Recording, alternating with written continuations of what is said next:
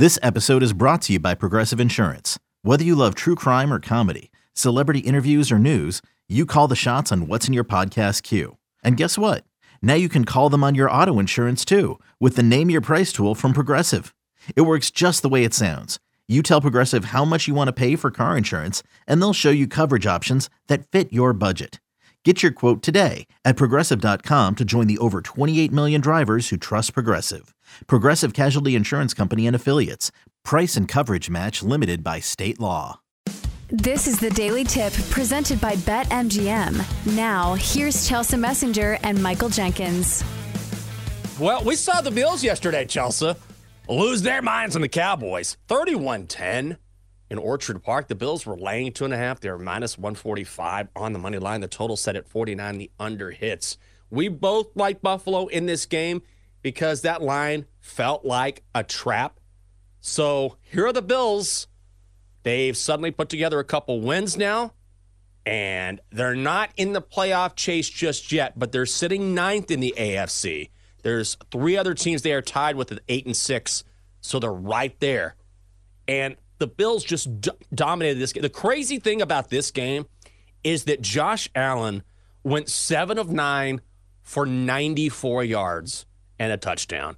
He didn't have to do anything because James Cook had 221 yards from scrimmage.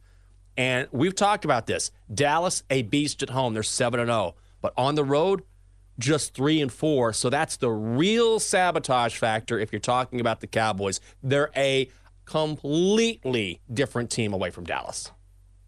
Yeah, we both saw this one coming from a mile away. But yeah, we were cowards and we did not add this to our best bets. Because I thought the line in this one was really telling. The fact that you have a Dallas team that was sitting high in the NFC, Dak Prescott leading the charge in the MVP conversation, but yet you have the Buffalo Bills favored, a team that's not atop the standings when it comes to win-loss record. So I think that line was truly telling you something. And now this is the narrative that was kind of proven right in this game, is that the Cowboys are much worse when they're playing on the road. Same goes for Dak Prescott. Entering this game, his completion percentage was only 63% on the road, 8 touchdowns to 4 interceptions. So I think that narrative was kind of proven correct. I know it's a one-game sample size, but still, most of the success of the Cowboys has been against bad teams or at home.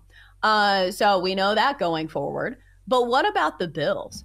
Who do you think this game was bigger for? Because honestly, I feel like it was a bigger game for the Bills. This was a desperate game for a Buffalo team that was clinging to hope of the postseason.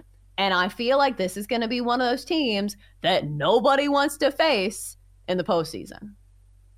Hey, I agree. We were talking about the Bills last week when we were looking at futures odds, right? If there's a team that maybe you want to sprinkle some money on, then this was the team, and they're proving it right now because the talent is there. That's never been a question. Also, another thing we talked about was be careful about Dak Prescott. Last week, Dak Prescott was right there at the top with Brock Purdy, and we thought maybe this isn't a good time to bet on Dak because the Cowboys have not been good on the road, and that's exactly what we saw over the weekend. So I like the Cowboys a lot. They've had a great season, but man, you can't be a team that is so much different on the road, like markedly different, and then expect to have playoff success, whereas the Bills are figuring it out. And, man, remember in the first segment of this show we were saying, you know, the Jags probably aren't a team you want to face in the playoffs. They're very inconsistent right now, but the talent is there. The Bills are a team because if they slide in, they're not going to be a high seed. They'll just get in, and, man, that will be a brutal matchup, potentially, if it happens, for someone who is a higher seed. You do not want to play a Bills team that makes the postseason with the talent they have on that roster. I was just looking at the standings in the AFC East. Is there any way that the Bills can still win that division? Because right now you can get the Bills 2-1 to win the division. Yeah. The Dolphins are your favorite, minus 250.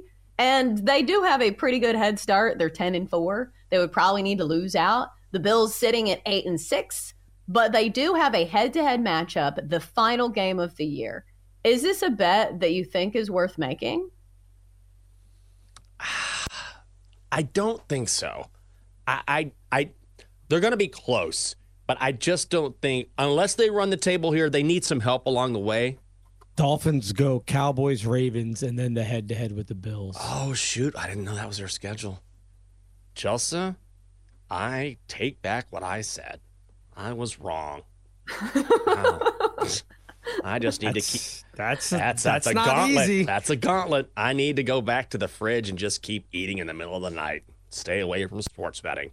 At 2-1 with that gauntlet of a schedule, I did not realize that's who they closed out with. So I have changed my tune mid-show. Well, do they? Yeah, they'd have to lose 3 straight, right? But here's the thing about the Dolphins. Like, they are a good team. And would it shock anybody if they beat either one of those teams? Because they're playing the Cowboys in Miami. So we know one thing about the Cowboys that we just said is that they're not very good away from home.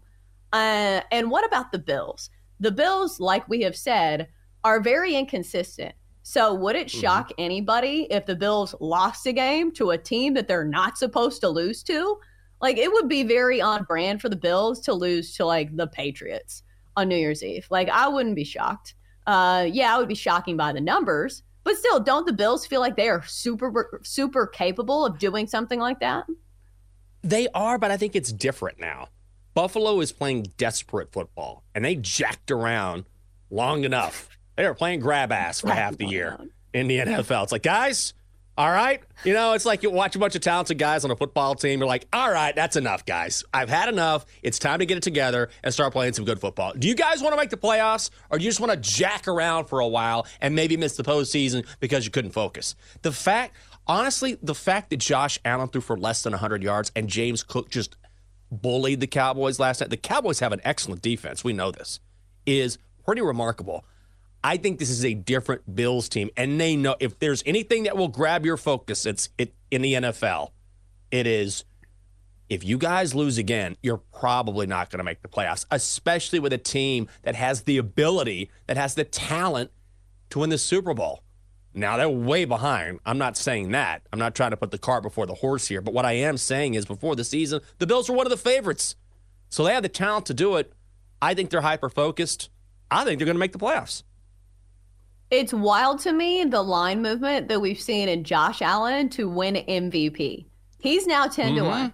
I don't think he's going to win MVP, but wasn't there a juncture in the season where people were saying, is Josh Allen actually the answer for the future? He throws so many interceptions. What a roller coaster of narratives this season has been for Josh Allen. Don't we see this all the time in the NFL? Dak Prescott coming into this season, and I know he wasn't good yesterday, but he still had a fantastic year. Is Dak the future? He led the NFL in interceptions last year. Maybe not. Is Josh Allen really a quarterback that we can trust for the Bills? Yeah. He is.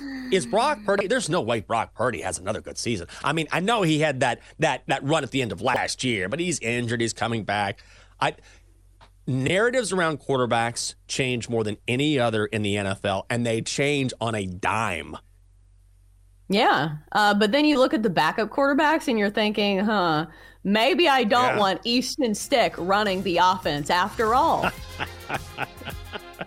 Well, you're right. Although I'm kind of a fan of Easton Stick. I'm all for a bad team running out a guy named Easton Stick, but a bunch of FCS success. That's just where the Chargers are, and they deserve it right now. For more, listen to the Daily Tip presented by BetMGM. Weekday mornings from 6 to 9 Eastern on the BetQL network, the Odyssey app, or wherever you get your podcasts.